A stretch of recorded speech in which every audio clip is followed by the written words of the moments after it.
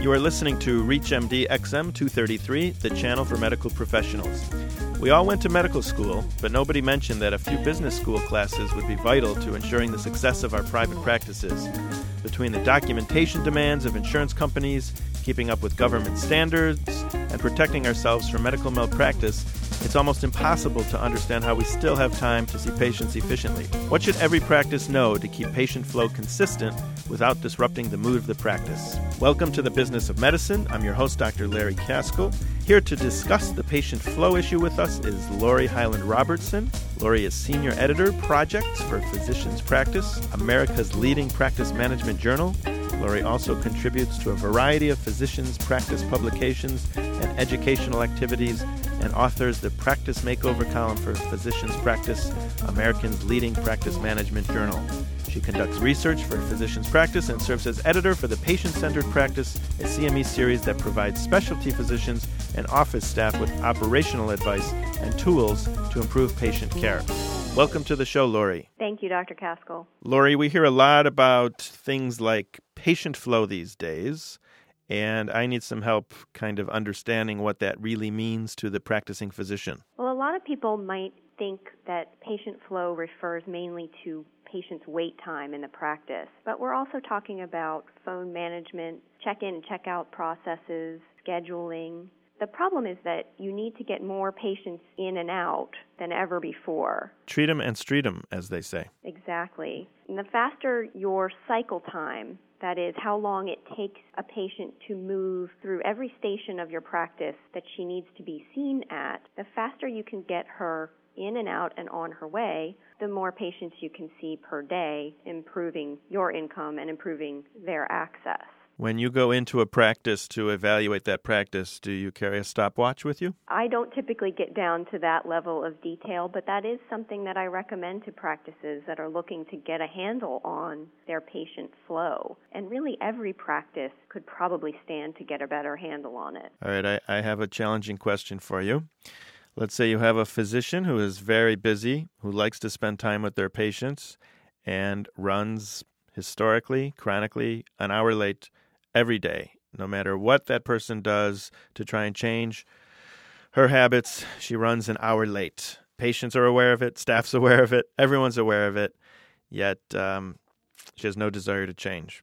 What do you do with that person who does not care about patient flow? That scenario comes up quite often. A lot of times we see it in group practices where most of the physicians are on time and there's that one senior partner who's always an hour behind. I would say to first figure out what it is that's causing that delay. And if it's simply that that physician needs an hour to treat each and every patient, then a decision needs to be made. Perhaps that physician needs to make a trade-off between income and number of patients seen, and you simply start scheduling your patients only once per hour. Well, that sounds like a lovely solution. Let's assume that's been tried, and the physician doesn't like it. It's like, no, I want to go back to seeing as many patients as possible, and isn't really motivated by money, and isn't really aware that the patients are waiting so much, and doesn't care. Well, it's a tough one for you, Lori. It is tough.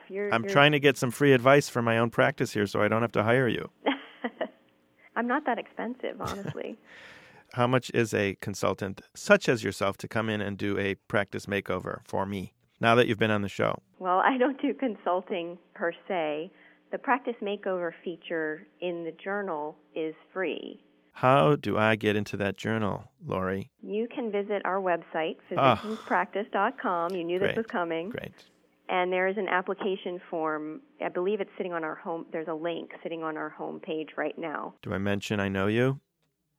It won't make it, but you're the one who decides which one you pick. I do, and I often consult with the executive editor and other members of the staff. All right, so back to the show.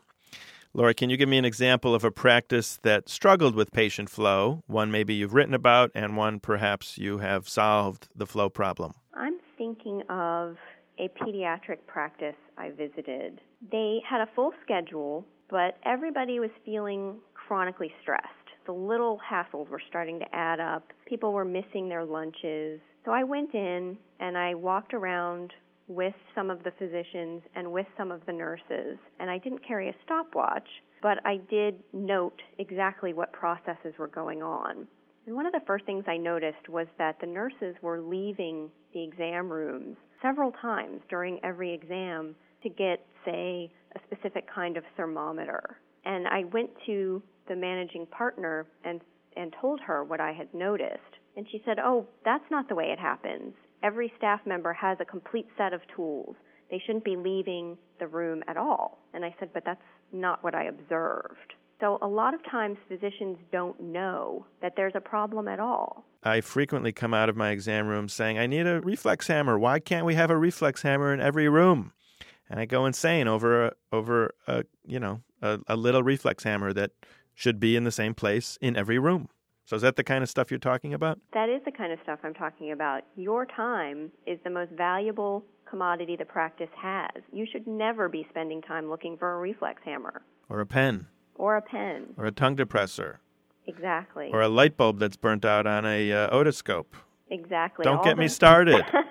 Ideally, you would have in place a process to make sure that all the equipment you need is in place and working before each clinic session. So ideally, you need somebody whose job description is to go through every room, make sure every room is stocked appropriately, and fits that physician's particular needs. Yes, that really should be a part of the task flow for every I'm giving day. that to you so that you can add that to your evaluation when you go in. Say, this is what you need now.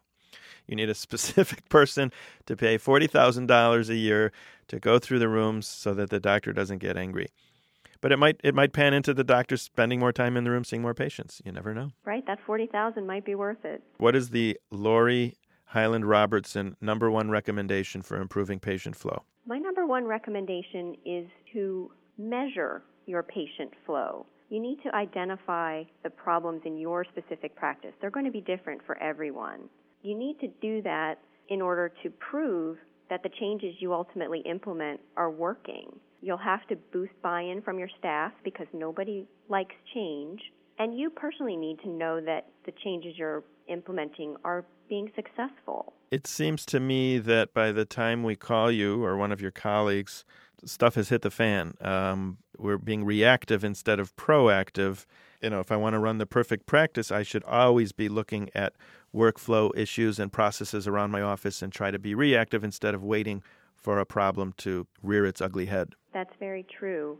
Fortunately, a bright spot that I'm seeing is that physicians who are just starting out have started to look at these issues from the very beginning rather than reacting as problems arise. What about patient satisfaction surveys? Do those work? I think that they're an important tool, provided you use the data you get back. You have to remember that patients aren't judging your practice based on your clinical acumen. Right. That's true. They will leave my practice if someone looks at them wrong at the front desk. I could be the most brilliant heart surgeon in the world, and they would leave my practice because they don't like how they were looked at. Right. They're basing their judgments on what's accessible to them in their daily lives.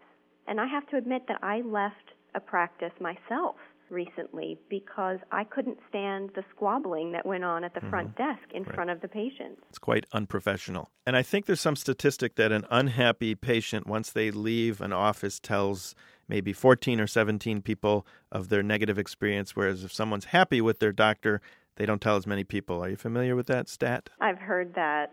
You want to aim for... not pissing anyone off. Exactly. But again, those are things that are out of the doctor's control. I'm in the back of the office seeing patients, and I cannot be up at the front desk watching my front staff and watching how they're treating every patient and listening to them on the phone. That's micromanaging. That's meddling too much. That's true, and that's an important point. But as I said earlier, a lot of times the physician doesn't know when there's a problem. Part of that is because staff tends to shield the physician. They're protective of both the physician's time and of their own jobs. Another thing to remember is that only a small fraction of the time patients spend in the doctor's office is actually with the physician. The physician doesn't and shouldn't see all the background work that's going on. But they do need to know that it's occurring, and they need to know how it's going in general, because the physician is usually the one who can direct change if there is a problem. Lori, do you have any benchmarks you like to use about flow, where the bottlenecks occur, how much time a patient should be at the front desk, how much time they should be in the lab, how much time they should wait for the physician, et cetera, et cetera? Well, I think it's up to every practice to set those limits for themselves, but I do think that it's important that you set some benchmarks for yourself. A really rough guide is that if a patient is spending more than an hour total in your office, that's too long. So what is the ideal number? Let's say they have a sore throat and we want to compete with these minute clinics that are popping up at every Walgreens and CVS. How fast should we get them through the organization? The answer is fast enough so that they're satisfied and they don't go out and... They don't feel rushed. Yes, they don't feel rushed, and they feel that they've gotten what they needed to get out of the visit. That's a tough thing to create, the ideal practice visit where everybody feels they've gotten their money's worth. It's a delicate balance, and it's always evolving. What do you think is more important, flow from a doctor's point of view or from the patient's point of view, or are you going to say, well, of course it's both? I'm going to say, of course, it's both. As we mentioned earlier, a lot of times patients use flow types of issues as a proxy for clinical care, and patients do take note of operational problems happening. I talked with a father in this pediatrics practice that we were discussing earlier, and he was very expertly schlepping his two very young daughters around, and I was very impressed by that. So I went over to talk to him, and I said, how do you feel things run in this practice? And he had a very good handle on what was going on. He said, well, of course, the physicians are great, but the wait times are less than ideal. There's always a wait here, and the way staff moves around seems to me to be very inefficient. So patients often tell me that same thing. The care here is fantastic, although, of course, they're using different criteria to determine what they perceive to be fantastic care. If only they could get their phone answering process to work just as well as the care process does, or their appointment booking. So patients really are taking note of these kinds of things. But on the physician side, there are only so many hours in the day. You can only see so many patients before you go crazy or your care is compromised. And when you have a smooth patient flow, you tend to have better care naturally. You'll have less stress, and you'll be able to more comfortably see those extra patients. And on that note, I will say thank you very much for coming on the show. It was my pleasure. And our next show should be called If Only. I'm Dr. Larry Caskell, and you've been listening to The Business of Medicine on ReachMD XM233, the channel for medical professionals.